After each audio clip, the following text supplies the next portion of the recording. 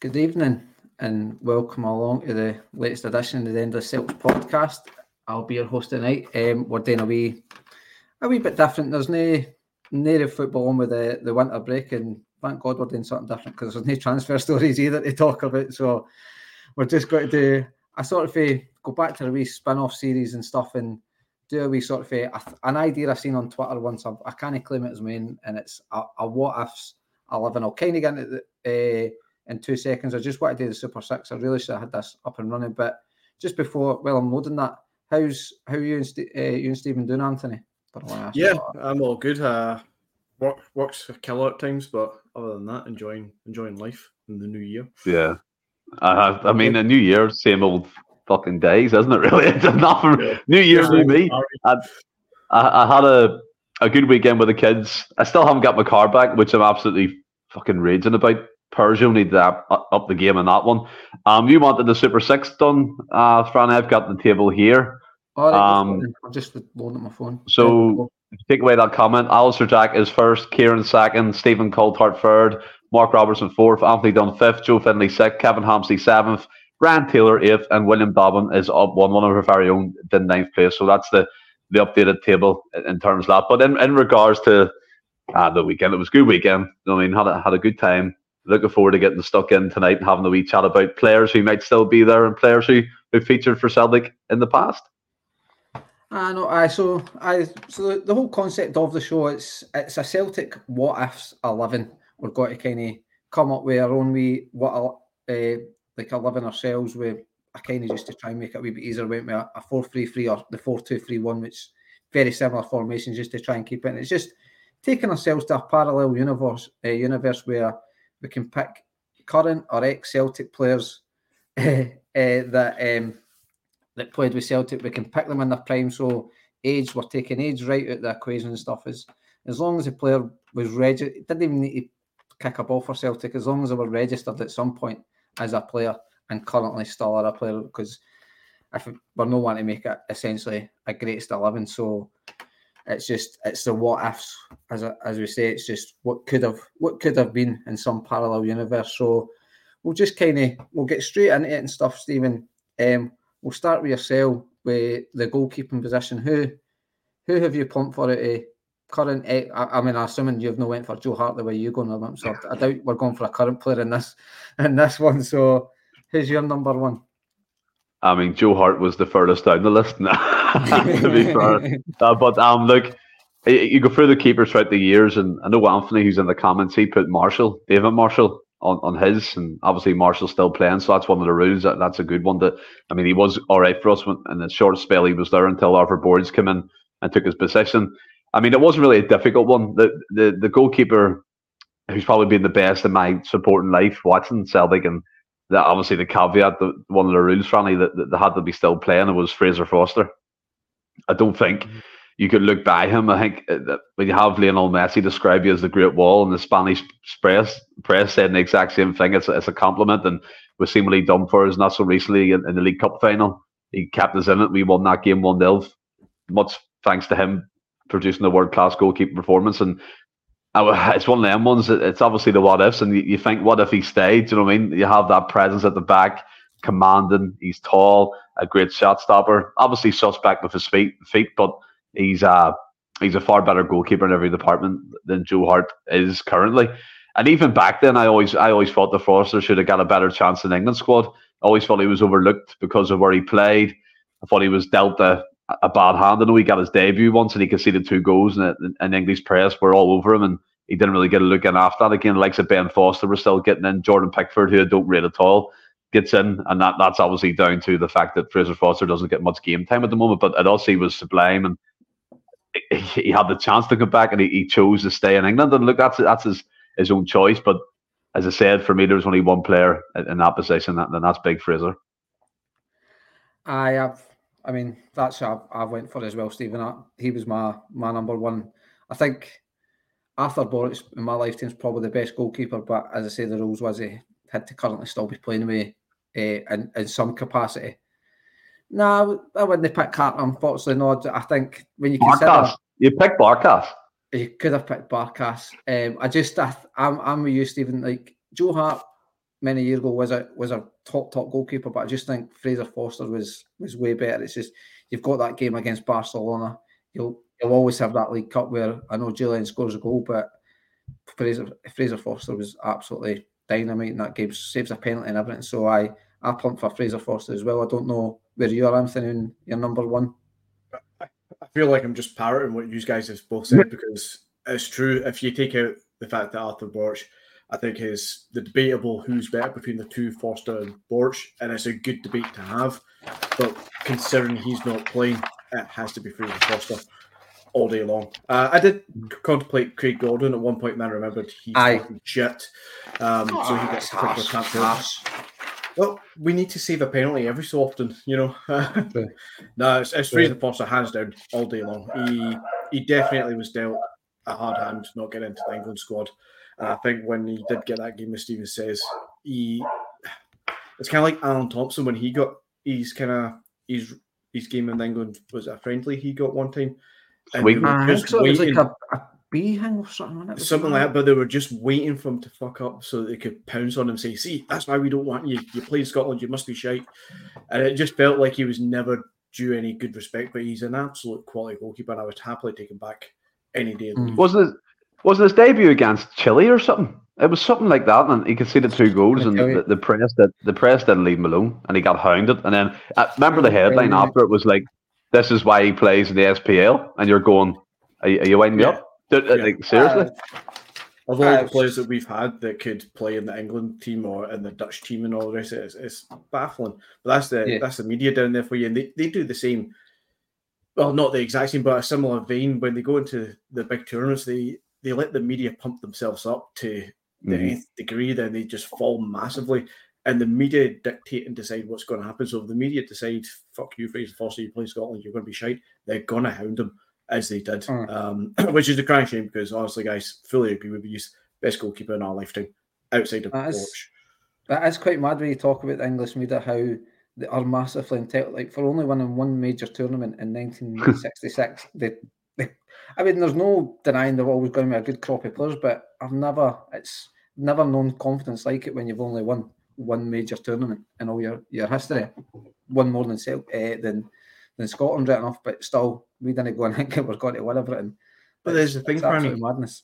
You take 66, we'll even talk about 67 ourselves from the club perspective. Yeah.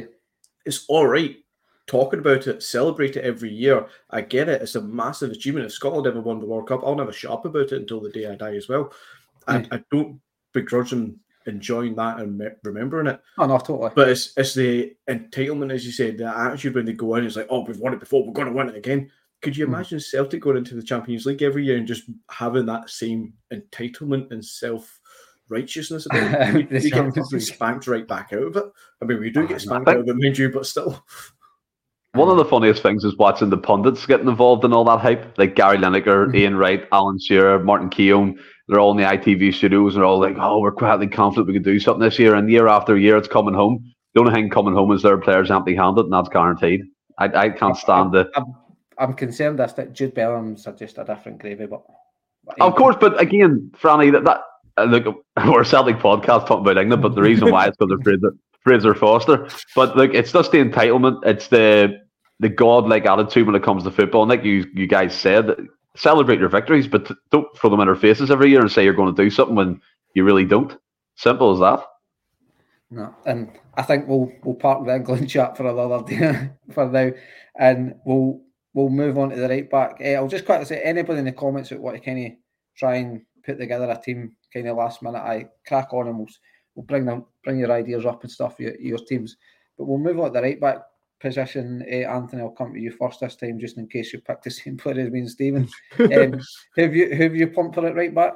So I debated this morning, and when you gave me the rule of they have to still be registered as a player, I thought, am I missing a trick that there's a player, possibly still technically a player, but just doesn't have a club? I thought, oh, fuck. So I actually Googled somebody just in case, and it turns out that Mikael Lustig is not a player anymore from what I understand. So I went for the next safer option, which is Josip Juranovic. I know he's only here for a year and a half, but I think he's one of the most complete right backs that we've seen in quite a long time outside of Lustig. And I think he's especially in the last 3 years, definitely the best one that we've had so far. I see. I think I've mucked up here because I've went for Jeremy Frimpong, right? And I think I'm picking Frimpong more on what he's done after he left. Like, he was good at Celtic for the 18 months he was here. I mean, we bought him for about 300 grand, sold him for 12. Million, I around about 12 million. I think it was reported 11 million.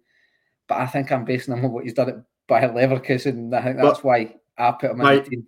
By your own rules, Franny, it's a parallel universe. Age does not matter. So we'll bring Frimpong of current age into the side and allow it. My game, I can do what I want. Aye. But I've pumped for Frimpong, Stephen. Have you picked Frimpong? You picked Juranovic, or you went somewhere else? That'll make it really awkward if you go somewhere else. Well, I have to say, Alistair Jack comes in with a left field shout here, and Adam Matthews. He's still a registered player. He actually plays for the Cyprus team that Neil Lennon used to manage, and that was up until as recently as the start of the season. Did you again front for them at one point? He did. But Adam Matthews was a great player, and I was listening to Mark Wilson on, I think it was the Open Goal Wing Challenge, and he was speaking about when Adam Matthews came in, he stole his position. So when he was in the squad, he got injured, and Adam Matthews came in, and he never looked back. So again, Alistair, that's a great shout.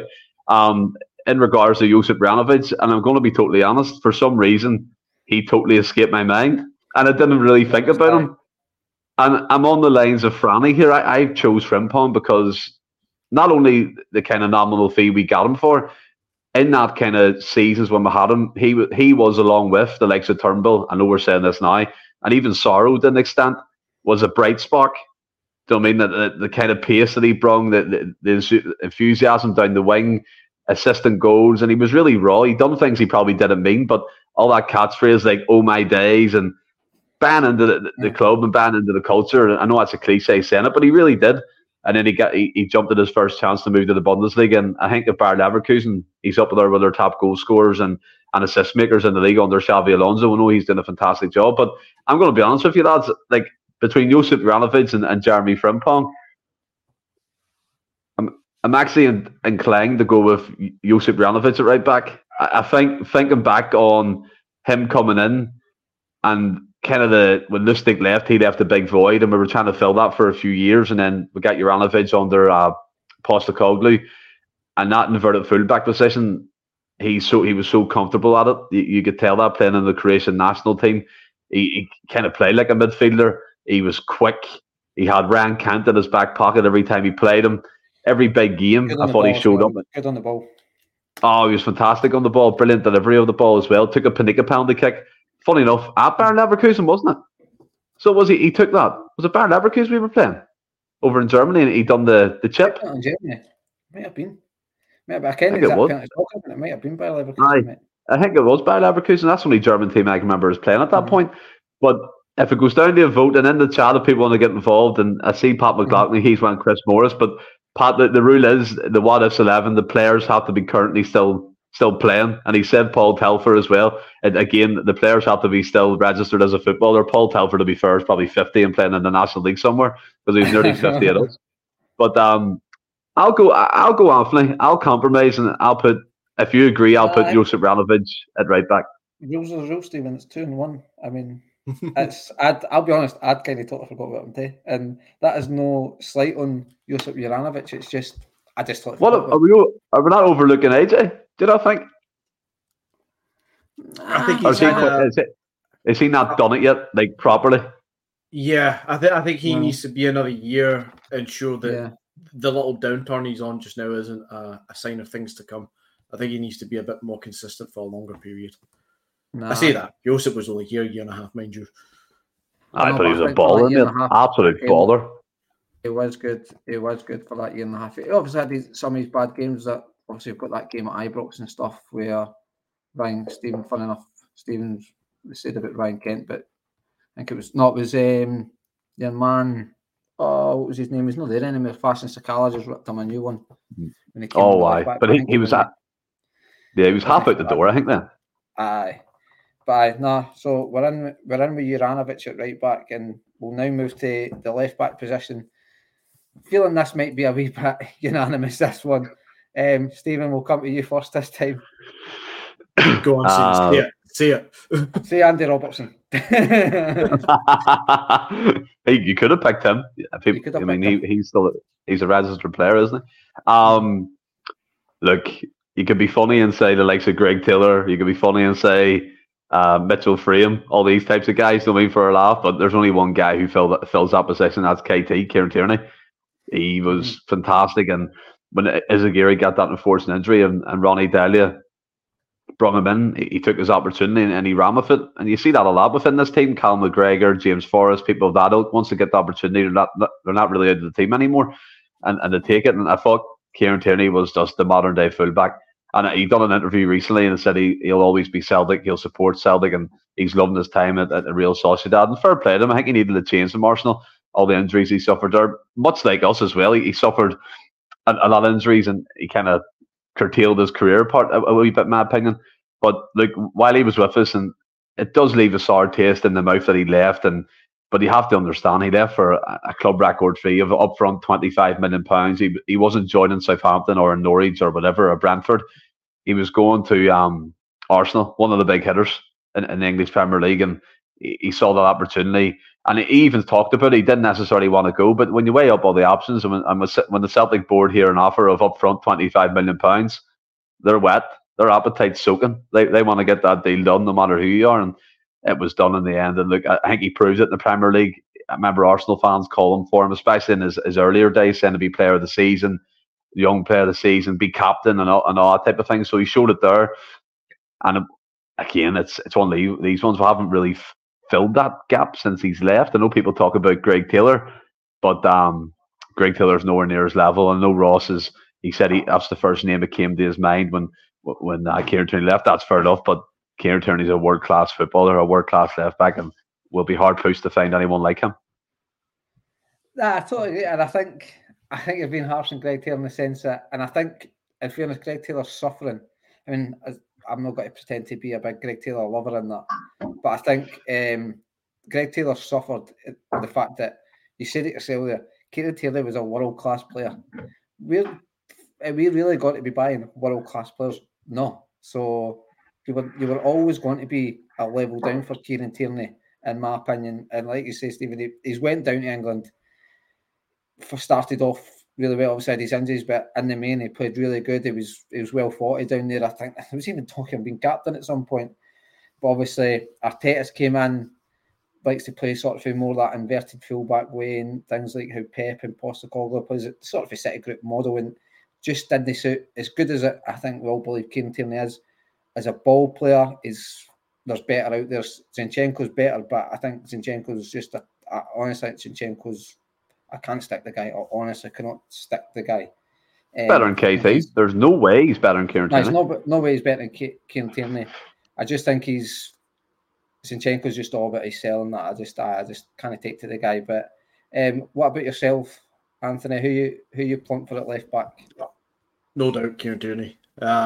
There's no other player around. You don't have a player like that come through the ranks at Celtic and not select him as your left back option. He's going to be in the left back best 11 for the next God knows how many years. If we all talk about the best 11 in our lifetime or the best 11 in the last decade or 2 decades, it's going to be Kieran Tierney every fucking time.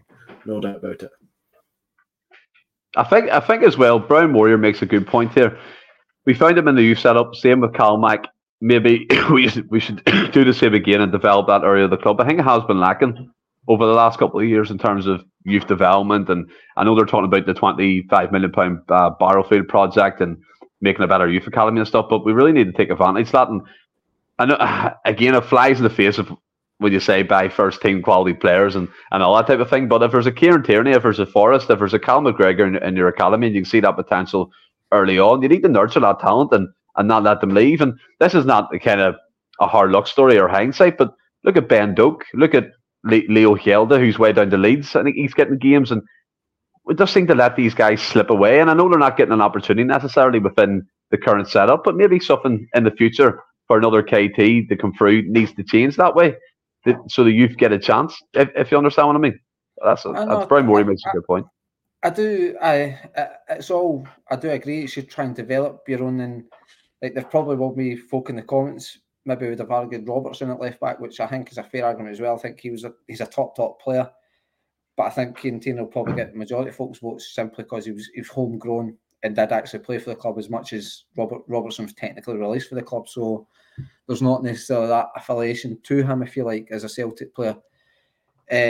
But I would like us to try and obviously utilise the youth setup more. I think some of us, probably myself included, I think back at the time when they discussed the Lowland League, obviously the Reserve League just totally got scrapped, and then they discussed the Lowland League. And I think maybe sort of it wasn't looked into properly, and I thought that'll be great. It's competitive football. But I think the more you look at it, I think that's one of our biggest problems right now is the reserves playing in the Lowland League. I just think it's not a great standard for the players to be playing in there. And they need to try and bring the Reserve League back for me somehow.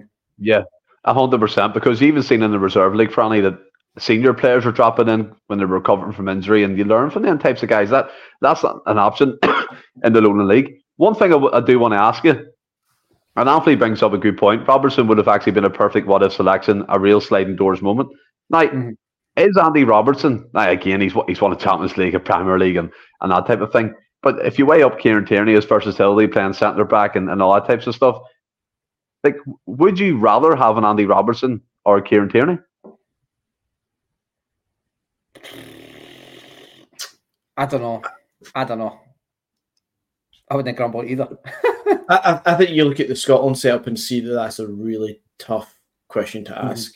The fact that Steve Clarke has tried to put both of them into the team at the same time, playing a wing back, full back, or wing back, centre back kind of position with both of them in the same side at times, tells you how difficult that choice is. It's kind of like a romantic thing. Tells you want to pick Tierney all the time because he was here through a professional contract, and he did do his time here and win his medals. Think of the time when he ran back from the hospital at Hampden to lift the trophy and stuff. But then other people will have the Andy Robertson. He's played at the EPL at the highest level, won the highest club prize in the Champions League and all that, and that speaks volumes as well. So there's good debate for both. Me personally, I'm still going to keep picking Kieran Tierney. Another player that you could have threw in there, Fanny, was Aaron Hickey. Nah. Aaron Hickey was a youth product. I'm just saying that he could have been up for discussion. Aaron Hickey might well go on to achieve very good things in football, but I don't right now, because if you're throwing Andy Robertson into the conversation, the guy's won the Premier League, the guy's won the Champions League, God knows how many caps he's got for Scotland. They're just not putting Aaron Hickey in that. Kieran Tierney's obviously won plenty of honours at Celtic, went down to Arsenal. I think he's won an FA Cup there, but featured a lot and is now over in Sociedad and loan. I just think Aaron Hickey's no competing with, not to knock Aaron Hickey because he's clearly a good player, but I just think he's not competing at that level. And to be fair, I think Anthony and Dion are right in the sense that Robertson is probably a perfect what-if. I feel like it's what because he technically never played, but I've always preferred, probably biased, I've always preferred KT over Andy Robertson, but I mean, I'm not complaining with either or at the end of the day. I'm not complaining with either or. Now, what we'll do with this bit is we'll go with your centre half pairing just to make it easier, because everyone has probably picked at least one of these players, but we'll come to yourself, Anthony, just your centre half pairing. Centre half pairing it's a no-brainer for me. There's a small debate that somebody might want to pick a pair that's actually played together, and I can see why one of the comments had that up there. We a pair of players, but the obvious one is Van Dijk.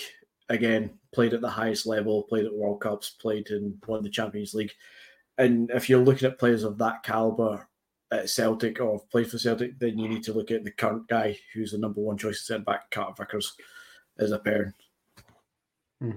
Nah, totally agree. That I mean, that's what I went for. I've went Carter Vickers and Virgil van Dijk. Like I say, Virgil van Dijk came in, had a bit of pedigree about him. I think he was well thought of.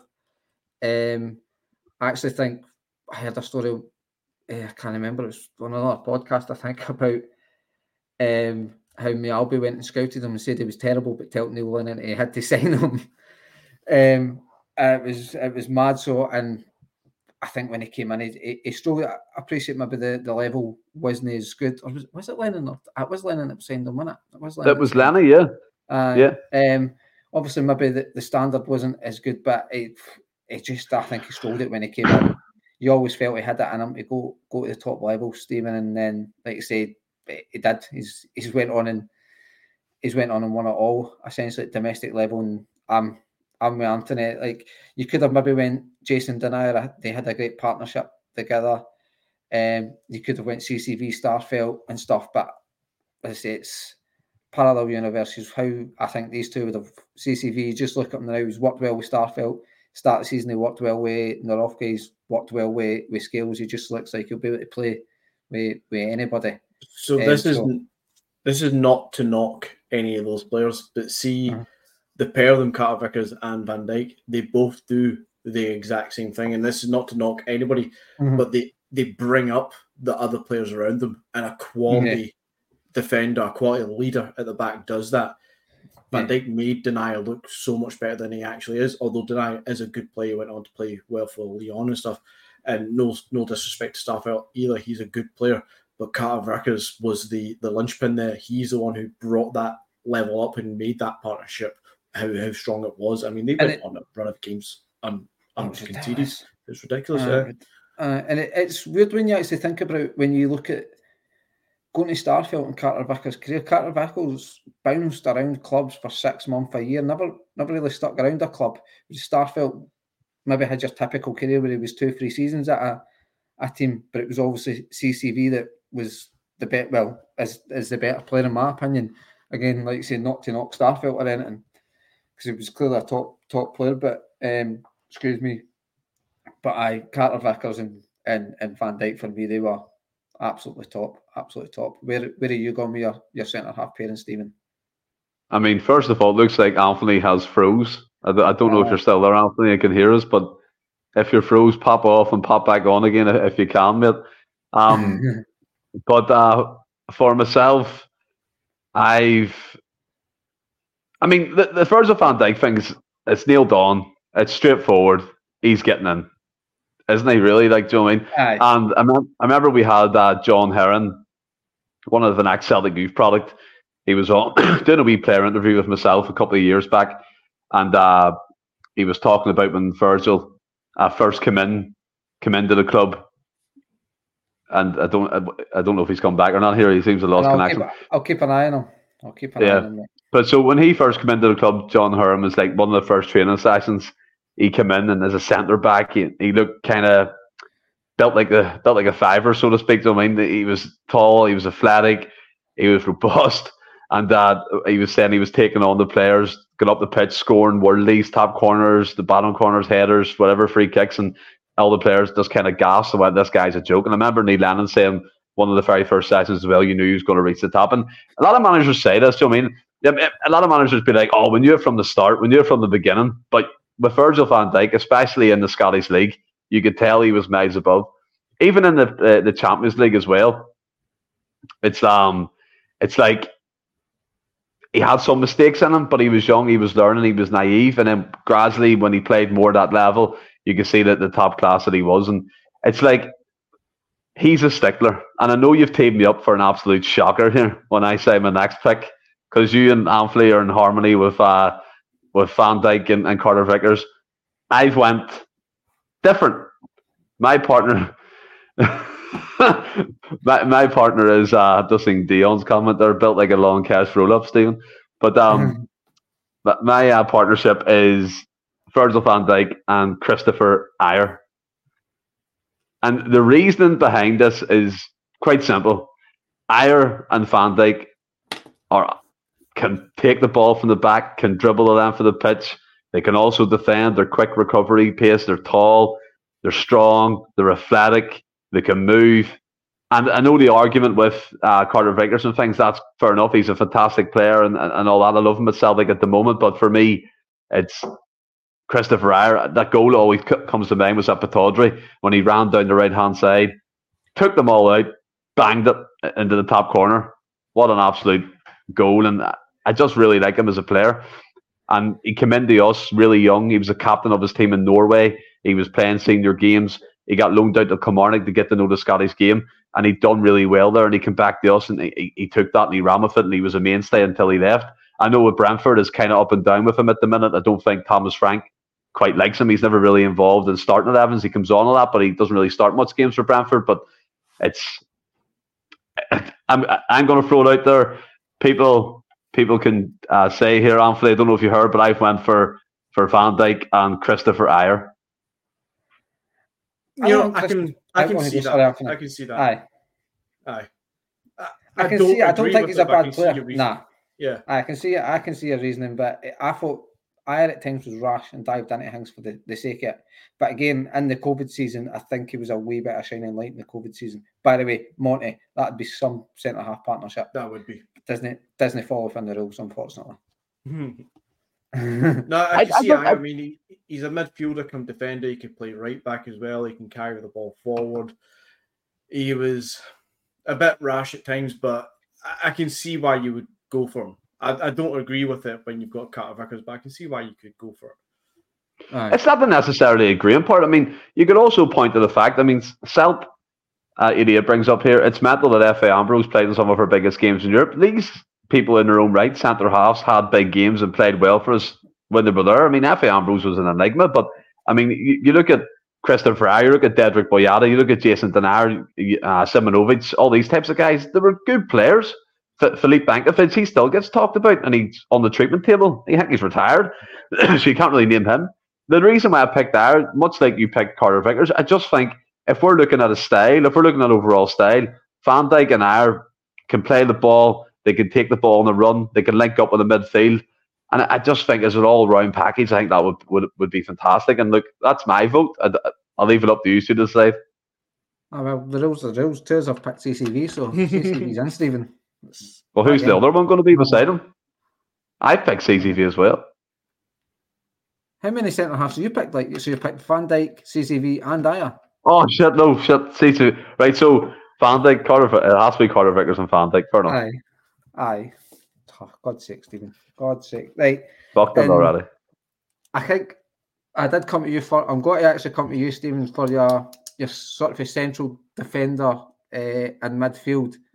Because I've looked at your team and this is going to make a lot of folk laugh. Who is it, Stephen?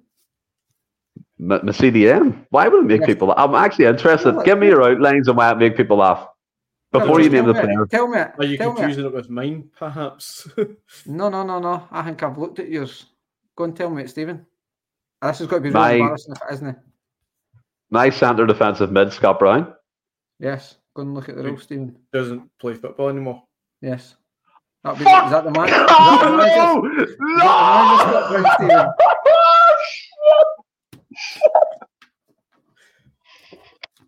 I will.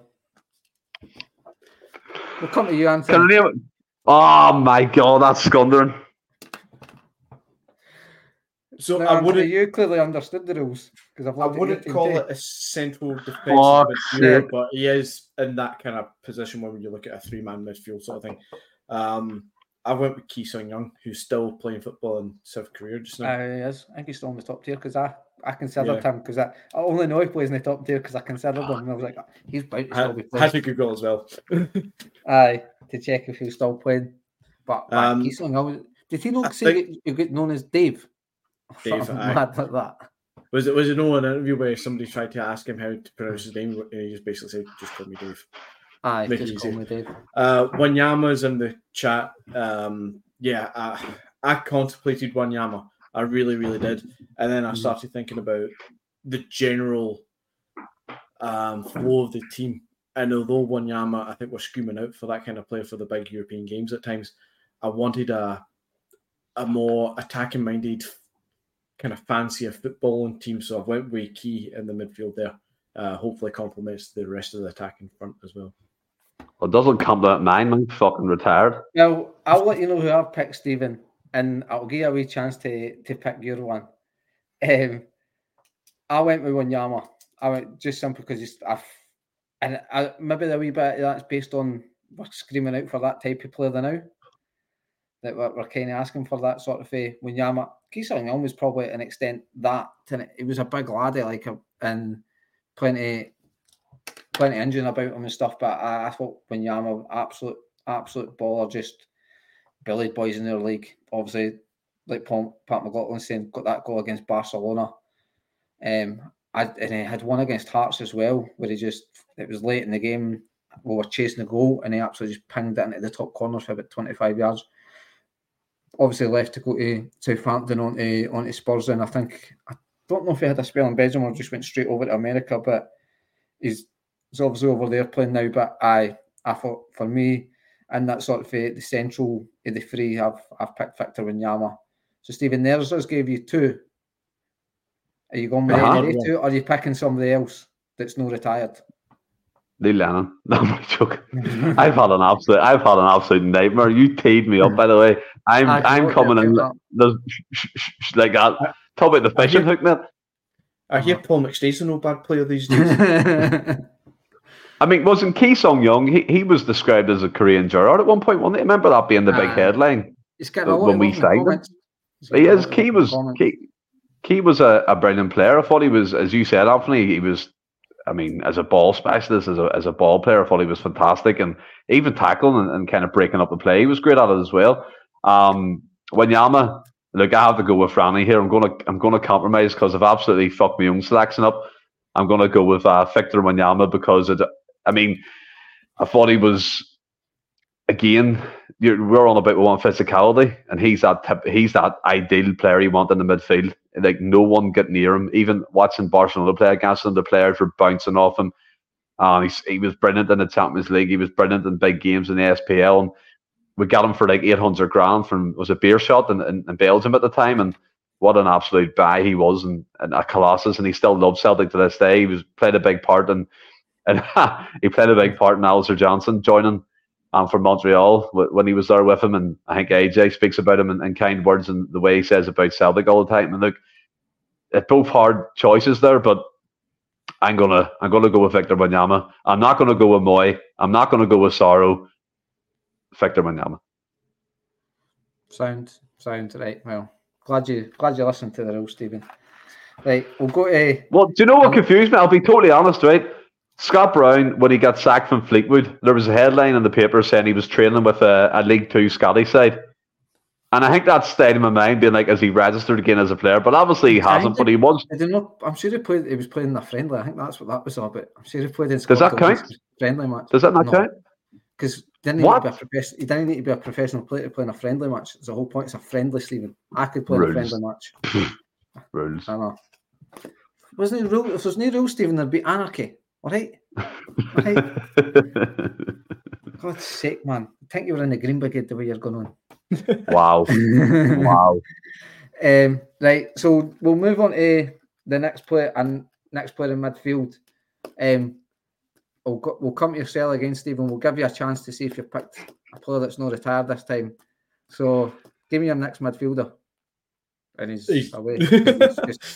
We'll come to your cell, Anthony, then. I think I'm back. Oh, he's back. He's back. Right. He's back. On you go, Stephen. We'll give you a chance to pick a midfielder that's not retired. So my number 8, technically, isn't it? Has to be Callum McGregor.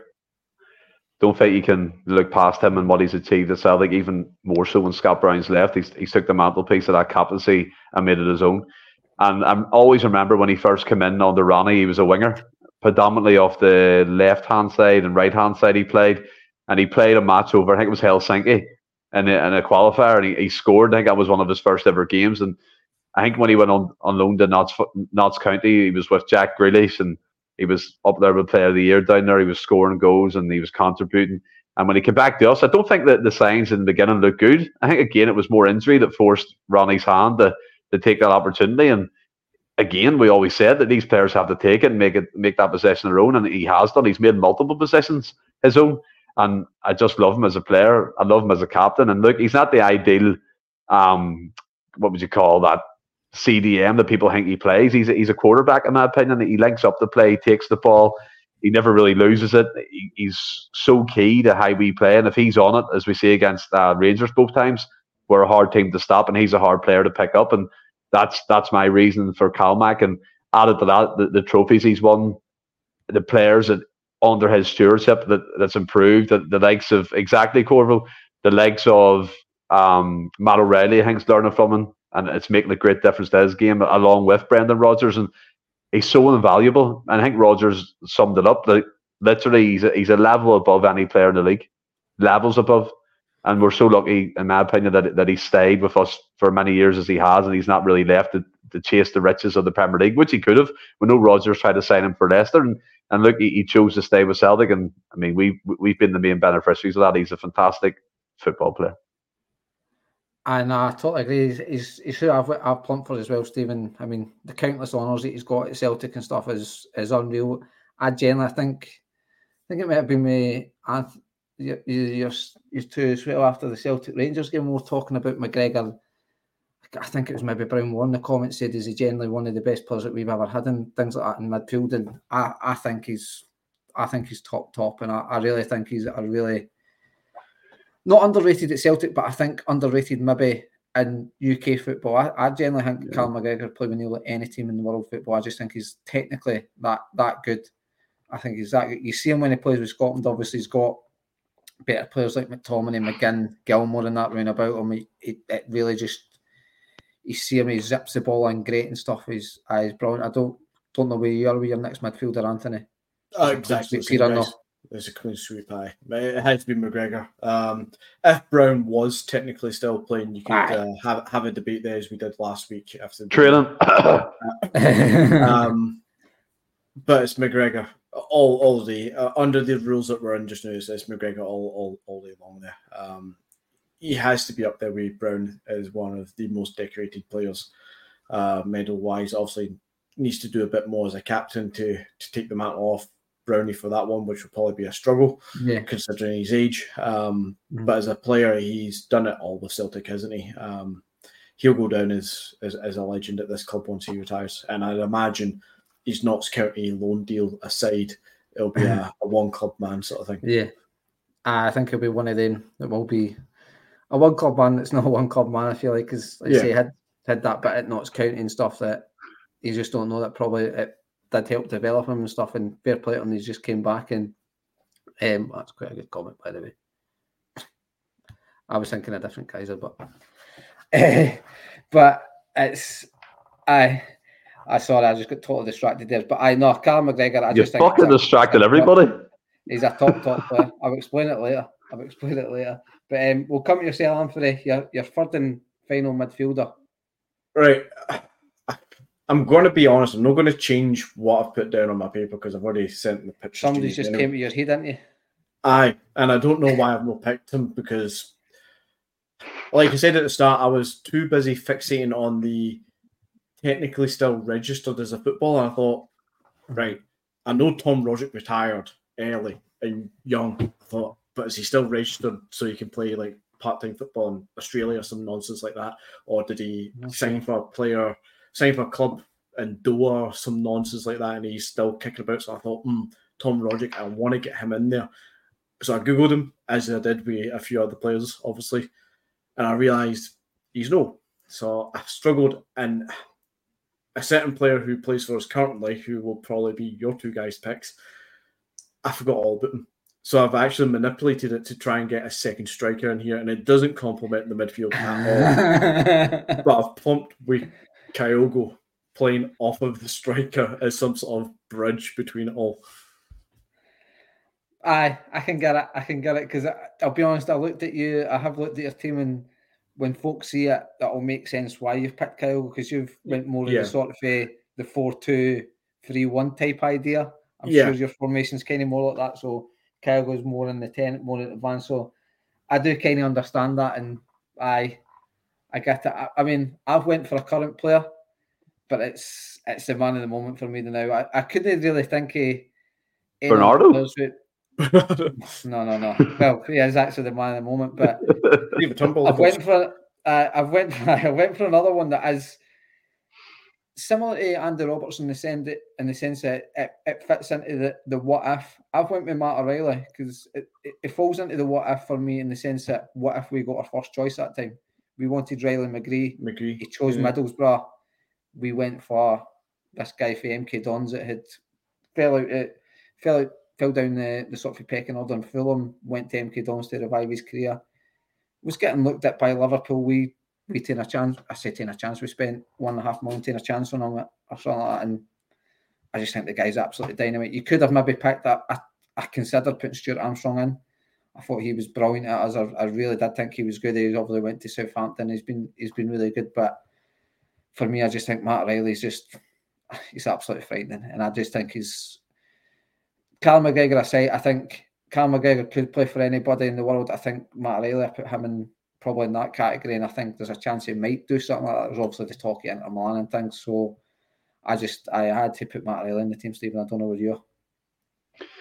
I mean, looking at the comments there, look at Stuart Armstrong, and anyone who watches this podcast regularly knows I don't think we've ever really replaced them properly. Obviously, the players and I, like O'Reilly and Bernardo, could be them, but I loved Stuart Armstrong at the club. And even when Rodgers came in, the development you've seen in him. And again, it's very similar to the way O'Reilly's developing within the team at the moment under Rodgers kind of Watson. They're both quality players in their own right. But I've actually went for Rio Hatate. I think Rio... We've got 3 different players here. Well, we're going to have to fight. We're just going to have to fight. That's what's going to happen. I know what you're going to say. You're keeping your pick. You're not changing it. No, we're going to fight it out to the death. I was going to say, considering I severely messed up that pick by not thinking of Matt O'Reilly, I'm kind of half in the Matt O'Reilly camp. So if we want to duke it out somehow, I think I'm going to fall on the Matt O'Reilly side. Well, do you know what? I'm going to convince you, right? Do you know why I'm going to convince you? Rio Hatate has been the love child since he's joined this club. He came in and his impact over the first 6 to 7 weeks was fantastic. He scored at Tynecastle, scored 2 goals against the Rotten Mob, and he's done a lot. Not only that, Rio Hatate in Champions League level as well. I know he gives the ball away that, but he's the only really player. Yes, Boise, he is a baller. Again, there's 3. He's on the O'Reilly bus. The O'Reilly bus. There's a new bus. But I just think, for me, Hatate, he's a wonderful, wonderful footballer, and he can do anything. I know Rodgers was speaking about when he first came in and he wanted to change aspects of his game, track it back, work rate, and I thought until he got injured, he was doing that. He was changing his game, and you've seen him, I think, adapting slightly to the new formation, adapting slightly to the new tactics, and getting involved with the play more, dropping deep, getting into the box, like we're used to him doing. And I just think we talked about it before. I mean, we talked about O'Reilly earning the 25 million plus. We were speaking about Rio like this before Rodgers signed the club under Postecoglou. Everyone was going, Rio's going to go for a club record fee. And if he recaptures that form again, I think that he'll be one of them guys who will do that. I think for breaking the lines, for quickness of play, for intelligence, and yeah, sometimes he gives the ball away and he's frustrating, but he's a player who takes a risk, and I love that within a player, and that's the reason why I've went for Hatate, albeit Brown's retired, so he had to give me one of them. Wanyama's in there, Kalmak's in there, and you're trying to tell me a midfield of Wanyama, Kalmak, and Rio wouldn't put the frighteners up you? Of course it would. I'm not saying it wouldn't, and I'm not taking anything away from Hatate, but you made a point there that if Hatate can get back, I think Hatate's a really, really good player. He could be a top player, but O'Reilly has taken his game that extra level. I know Hatate has been injured, and he was probably on a wee bit of form, but O'Reilly has a bit of luck, obviously stayed fit. But I just think season on season since O'Reilly's came in, he's just taken his game level on level on level. Whereas I think Hatate's got better, but not for me. Like, I get McGregor, Wanyama, Hatate is a great midfield, but you're not telling me it's better than Wanyama, McGregor, O'Reilly. I'm sorry, Stephen. I'll tell you why it's better. Yeah. I look at O'Reilly, I look at McGregor and Wanyama. Now, for me, O'Reilly doesn't have that burst of pace, that kind of edge of the box, drop of the soldier, drop of the shoulder, and you're in. For me, he doesn't have that. Rio has that. And even when he came on against St Mirren, he looked like he had that wee yard of pace again. O'Reilly's got everything else. But I'm looking at this from a point. Kalmak's the deep line playmaker in this kind of position, threading the balls into whoever I have up top. Hopefully they're not retired. And you've got Rio getting on the end of that. And I think for me, it's class. Like, Oh, 100%, boys. But I'm coming across the point of that wee burst of pace to get inside the box and be that second striker, like you said with Hugo Anthony. That's why I'm sticking with him. I really picks himself up in nice wee positions in that sort of for the inside channel. So, and Stephen, it's my game, my rules. Who's picked O'Reilly? O'Reilly's in. Well, I haven't heard Anthony speak. You've just presumed that. He said it before I talked, and please don't say O'Reilly, please. No. Please don't say O'Reilly. See, you put me in a position. I can see what you're saying, Stephen. I think back to the Real Madrid game last year, the first one where we went toe-to-toe with them for the first half, 60 minutes sort of thing. I really think we done fantastically well against Real Madrid. And after that game, I honestly thought Rio Tati was the standout performance, that so much so that I think teams like Real Madrid would have had an eye on him for a while after that. His form's dropped off this year. He's been injured. He's had whatever issues going on about contracts. People will tell you he's played on his mind. I don't think it did. I think it's just injury. And he truly is a quality player. As you say, he's got that little burst of pace. He can drop the shoulder. He can turn a man really well. O'Reilly can't do it as quickly as that. But then O'Reilly is more of a Tom Rogic kind of player when he comes to complementing this midfield three. And if we're going to try and build an 11 that was going to kind of somewhat complement and hopefully play well together, then if you're playing Kalmak and Wanyama, I think Hatate is just a third option that's just going to sit a bit too deep. I don't think you've got, as much as Hatate can get into the box sometimes, I don't think you've got enough there as a complementary third choice. You need a Tom Rogic, you need a Matt O'Reilly, and yeah, I'm going to side with Matt O'Reilly. Thanks very much, Anthony. You're welcome. Very much. And on that, I'll come to you, my soundest pal. We'll start with the right mid. We can be a wee bit flexible with us in the sense that they might have predominantly played a lot on the left, played a lot on the right, but they could play both sides. So, as I say, parallel universes. It's a what ifs. Who you pumped for sort of for the right ear? So, for the right. As you say, kind of left side, right side. We did this a lot with a couple of players back in the noughties where we flipped them over so you could have the left foot on the right side and all the rest of it. And currently he's still playing football. And currently I believe he is actually playing right-sided of a midfield. I'm going to stick with him. Aidan McGeady, right mid. I see. We briefly spoke off air about this, and I totally forgot he was still playing football. And he was a top player at us. I mean, he ripped in the Champions League. He ripped AC Milan a new one and things like that. I ripped Madeira a new one. Was ripping Nesta a new one. You're like, these are top guys. These are guys that have won it all, won World Cups in that. It's madness. But I'd forgot about him, so I went for Jota, Stephen. Just a wee bit of probably recency bias in that one, in the sense that for me was you're sort of it seems a bit contradictory, as if this is not a slant on McGeady because I totally forgot he was still playing football, but because I think they're two very, very similar players. The type of winger that you want gets the ball down, beats a guy, entertains, gets the players, the fans off their seat, if you like. I just thought Jota was all of that. He embraced the culture and things. He would like to get himself involved and stuff. But I went for Jota in the right, Stephen. I don't know if you've remembered that McGeady still played football. Well, I have remembered it. Right, I'll keep that in the cap. Right, on the right hand side, I went for Felipe Jota. Much like yourself, mate, it is recency bias. Do you know what I mean? It's something you can remember fresh. And he was excellent while he was with Celtic. He was a showman. And I thought Gavin, actually, this line stuck with me when we were speaking to Gavin on the last podcast. He said he was an extrovert, and you could tell that. He was flamboyant. He got involved, everything. He was doing photo shoots in Celtic pubs. He was getting in with the people. His celebrations always meant something, not to mention his skills, his tricks, his goals, and even the free kick at the Bernabeu. These things stick with you. Do you know what I mean? He was electric when he was on form. He scored some vital goals. I remember a couple up with Tawdry and against them as well. The wee chip over Al McGregor to finish his career off. And he was just an absolute cracking winger. And like you said, you have to be flexible at the top end of the pitch, and he could play right or left. And we know that they accommodate Mieta. He had to play on the right-hand side more. And look, I know there's shouts in the comments for the likes of Paddy Roberts and things like that. But Felipe Jota was on fire for me the whole duration he was with us. I know he had a wee dip in form, but that was like 4 or 5 games. Then he came back and he was like, bang, I'm away here. And look, he went to Saudi Arabia, and was it for money? Probably, right? And it's not really it's not really working out for him over there. And there's talk of him again the romantic side of things. Is he going to come on loan back to Celtic? And this might sound controversial. I wouldn't take him back. He made the choice to move.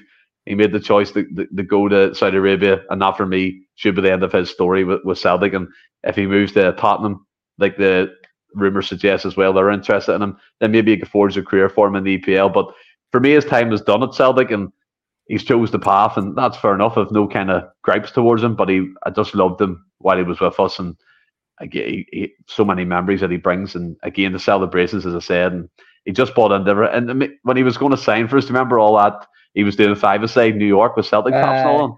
Crazy. Like this guy's just out in the street does playing football.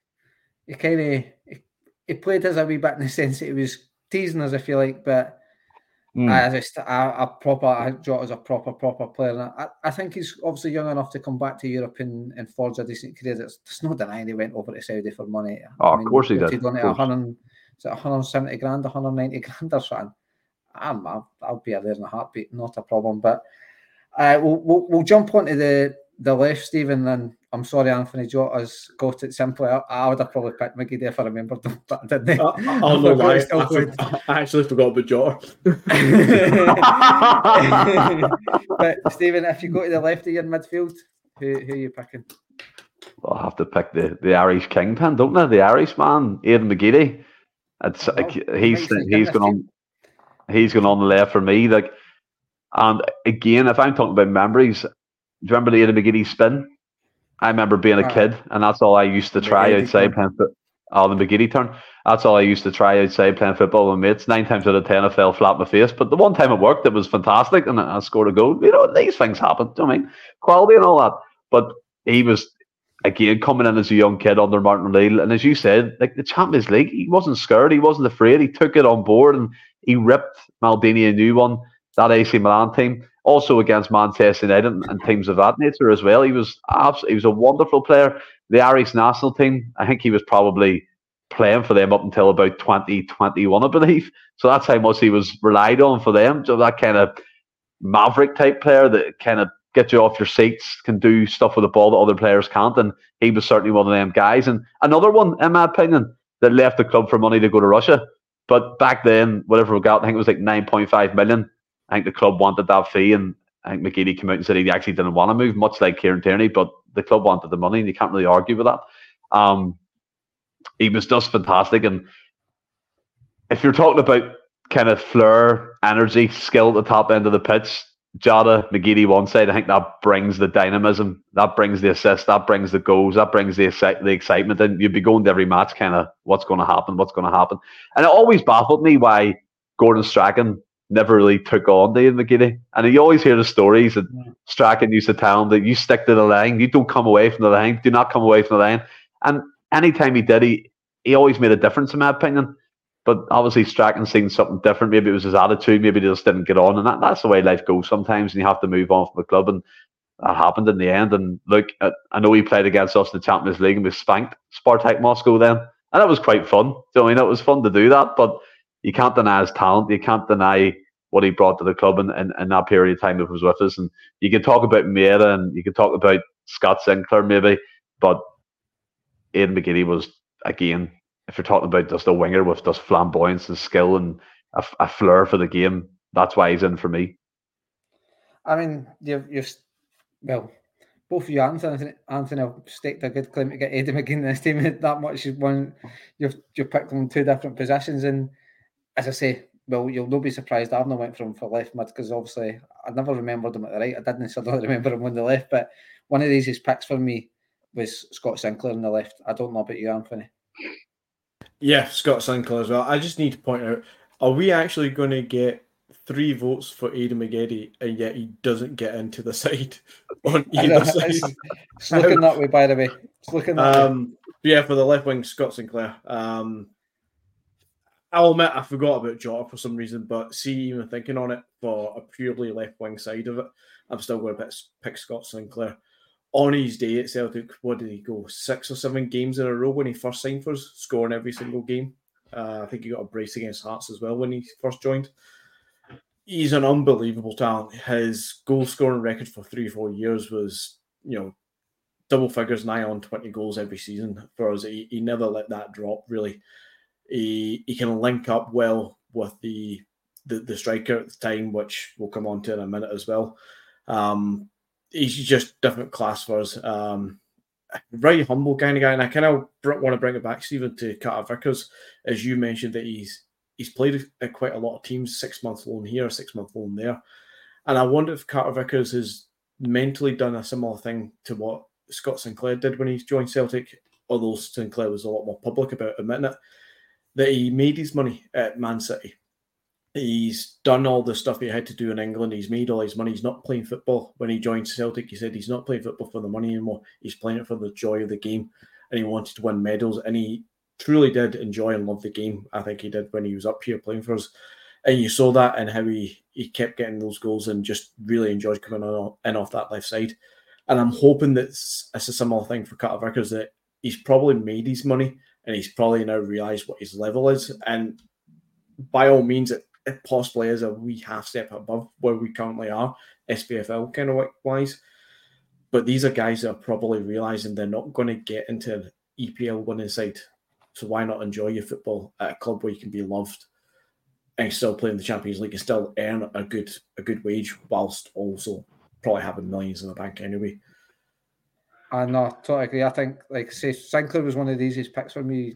It was always got to be in the left for me with Sinclair, and like I say, he bounced a lot around a lot of clubs in that, Anthony, and stuff. And then when he did come in, he obviously came in late, and I say late in the window, it was the start of the season. I think he signed that morning, goes on to score the winning goal against Hearts, and I just think he never once looked back. And it was a transfer, I think, off memory that sort of dragged on a wee bit in the summer. You could tell Rodgers really wanted him and knew he was going to take us to that next level. It was not a top like superb player, but it was above the level that we had. He was a really good player, and I think Atena, we noticed some of this. Like I think in his first season, he actually won Player of the Year and stuff. Obviously made it into the team year. It was a treble. Won every trophy while he was here and stuff. And I think he still speaks fondly of us. So Sinclair has to be in the team. I totally forgot about McGeady, but I think even then on the left, just what Sinclair brought to that team and what he would bring to the team now, I just think is absolutely frightening. But we're getting right to the focal point of the team now, and we know Anthony's no pick to current sort of a guy that's probably been hailed as the best since Larsson. He's got him in his team, Anthony, in fairness to him. He just was obviously getting him in to get somebody else in the team. But I'll come. Two of us have McGeady in our team, and he's nowhere to be seen. I know. Yeah. But we'll come to yourself, Anthony. Who's spearheading this fantastic team we're assembling? I'm now thinking that this guy, the guy that's in my attacking midfield position, might actually not get into this team. And as you say, he's in the debate as being the best player since Larsson, or best striker since Larsson. The first name almost on my team sheet was this guy, Hans Skelper extraordinaire, is Moussa Dembele for me, and it's to go in line with the wingers themselves. And maybe I'm thinking back to the days of having Sinclair, but to connect with Dembele and having Aidan McGeady on the right side coming in and connecting in my team anyway. But Jota would do superbly well there as well, don't worry. But I think he would thrive with those two supporting him. Dembele, big lad up top, as you say, focal point of the team. Get the ball up to him, he'll do damage every single day. I know, it's who I've plumped for as well. And it's strange, it's maybe a wee bit controversial in the fact that I think it's a fair argument to say that Kyle was probably the best since Larsson. But it's just, Dembele's the type of striker I like. He's just that big, bullying boy. I just thought he was a different gravy when he was here. Like it's weird. I would maybe argue Kyogo's a better player than him, but I would probably have Dembele in my team first, which makes absolutely zero sense. But I just think he's a more all-rounded, complete striker than Dembele. I mean, you just need to look. He went to Lyon on the back of us. Where apparently, if you read a lot of papers back then, and now we never made any money on him because he left Lyon for nothing, but they forget the 20 million that we sell him for and stuff like that. But he obviously went on to Lyon, had a very good career in France, goal scoring wise. Then went over to Atletico Madrid on loan. Although he's got a La Liga medal, I think that's a wee bit false in the sense that I think it was more he played enough games than actually contributed. I feel like. But I think La Liga is actually one of those leagues where you just need to appear. It's not one of those ones you need like 13 appearances or something. I think you just need to have been there once and you get a medal. I don't think he played much when he was over there. I felt that as well. So it's, as I say, he has got a La Liga medal, but I think it might be a wee bit false in that term. But he's obviously another one that's to be fair, he did take a. It wasn't quite a heart attack, was he? But he did collapse. So there was issues that was when he first went there. Control and such. And then obviously he's went over to Saudi probably for footballing reasons and not money reasons like a lot of boys. But who we to slate guys that have got to just get absolutely tons of coin. But Stephen, I don't know about yourself. You went for somebody different up front. Actually, can't remember. Well, look, I'm looking at the comments fly up. You see the likes of Edward getting mentioned, Gary Hooper, Lee Griffiths. Gary Hooper still does play, actually. He plays for I can't remember the name of the team, but he was actually on TV the other night and I watched them. Is it Newport? There's something like that anyway. They were playing in the FA Cup and he came on like the 86th minute. But yeah, I mean Lee Griffiths, Eddie, Dembele, all these guys, and again, all fantastic strikers in their own right. And Musa seems to be the overwhelming favourite in the comments and kind of get the love in. But I've plumped with a guy that you are saying is the best striker since Larson. And that, for me, is Kyogo Furuhashi. He's come in to the club, and he was one of the first signings Postecoglou made. And he even said it himself when he signed him. He has to basically hit the ground running, and he did. And since then, bar the dip he's had this season, do you know what I mean? He still scored vital goals and that in the Champions League and things. He's been absolutely excellent. And I know there's calls to get the likes of a physical striker in and things like that. And look, I still think that needs to happen. And even to aid Kyogo in times in games and a different option up front to play with him, like Fennegar Hesnick and Scott McDonald used to do, kind of big and tall, play off each other. But Kyogo, his goals in cup finals, his goals in the derbies, his goals in the Champions League. I mean, the goal the other week against Butland, world class, just world class. He gets told at Shankland by the worst pundit in football that is a better finisher than Kyogo, and Kyogo answers him, does the talking on the pitch, and shows he's the best striker without question in the SPFL.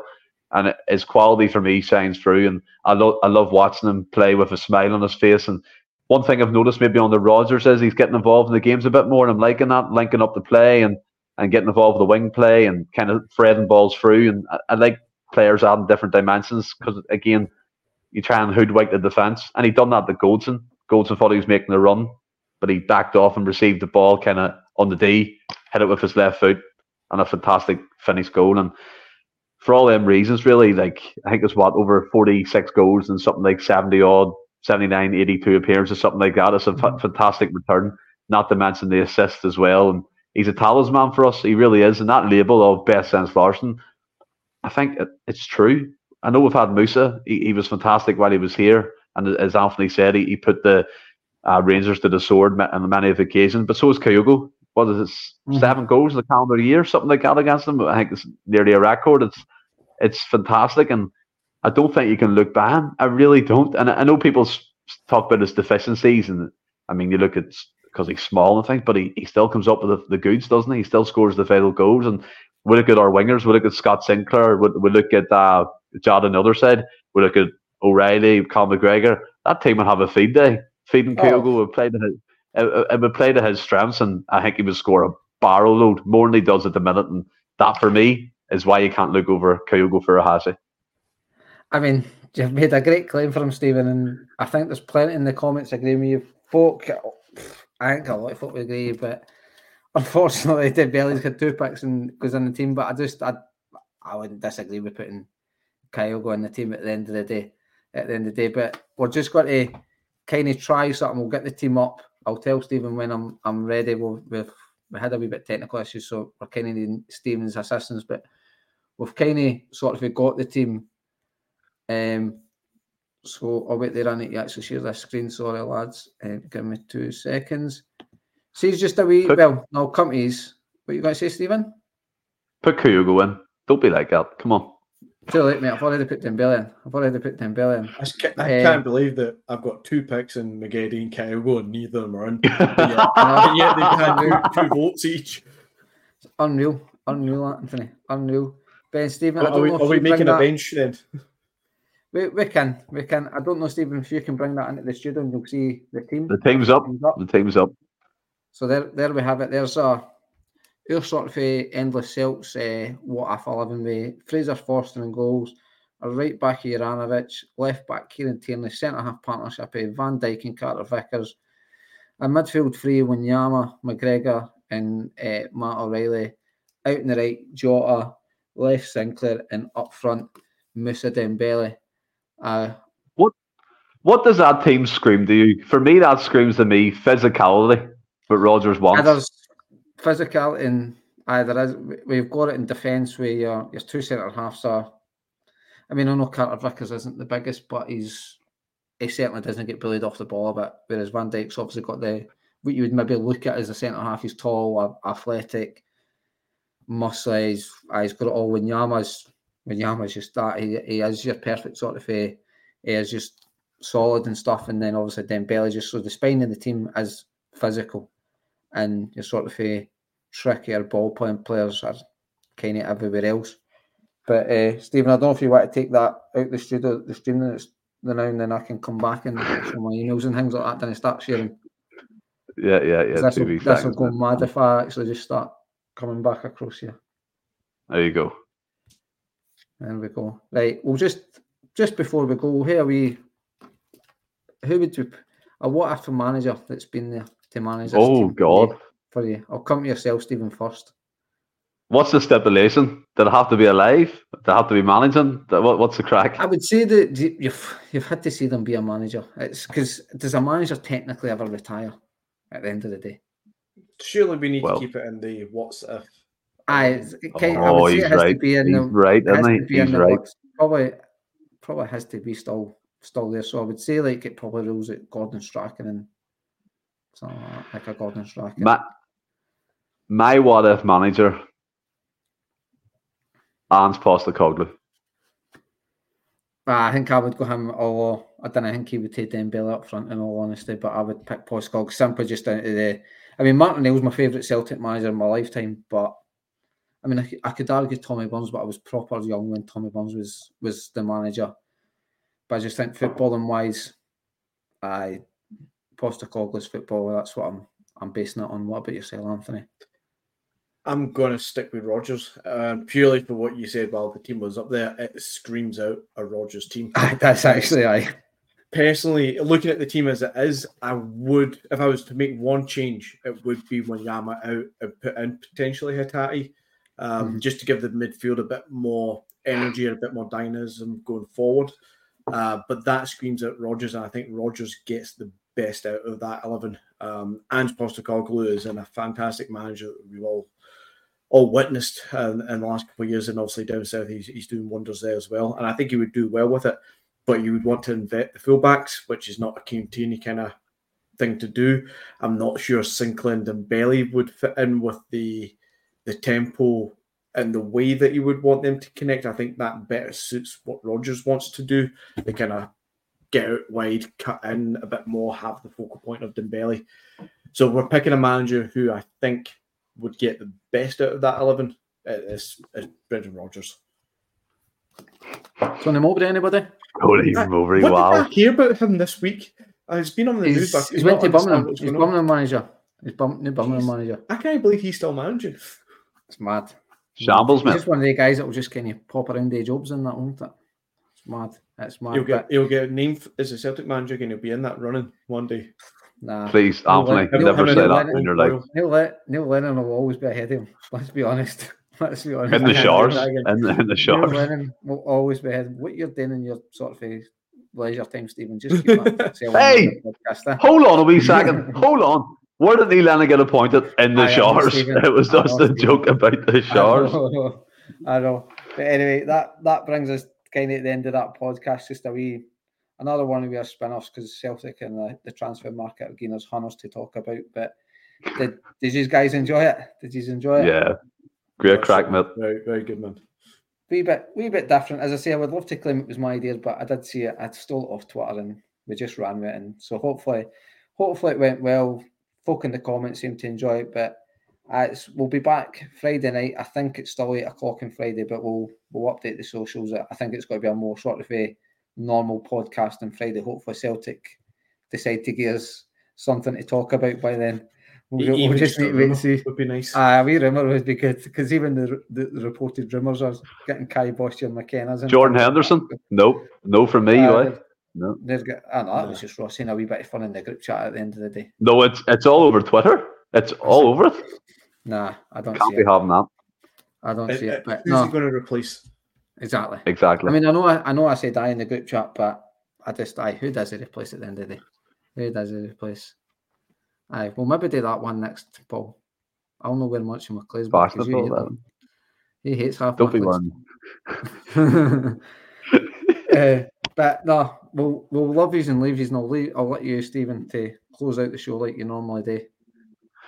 Well, as Franny said, we'll be back Friday, probably at 8:00 for a normal podcast to talk about what's happening within Celtic Football Club. As we said before, we're going to be doing these spin-offs throughout the winter break, so I think it's going to be every Monday. Really, we're going to do a spin-off next week. Still to be confirmed what it's going to be, but that's going to be updated on the social media channels shortly. And we hope you all enjoyed this one. And in the meantime, until Friday, stay well and keep safe. Hail, hail.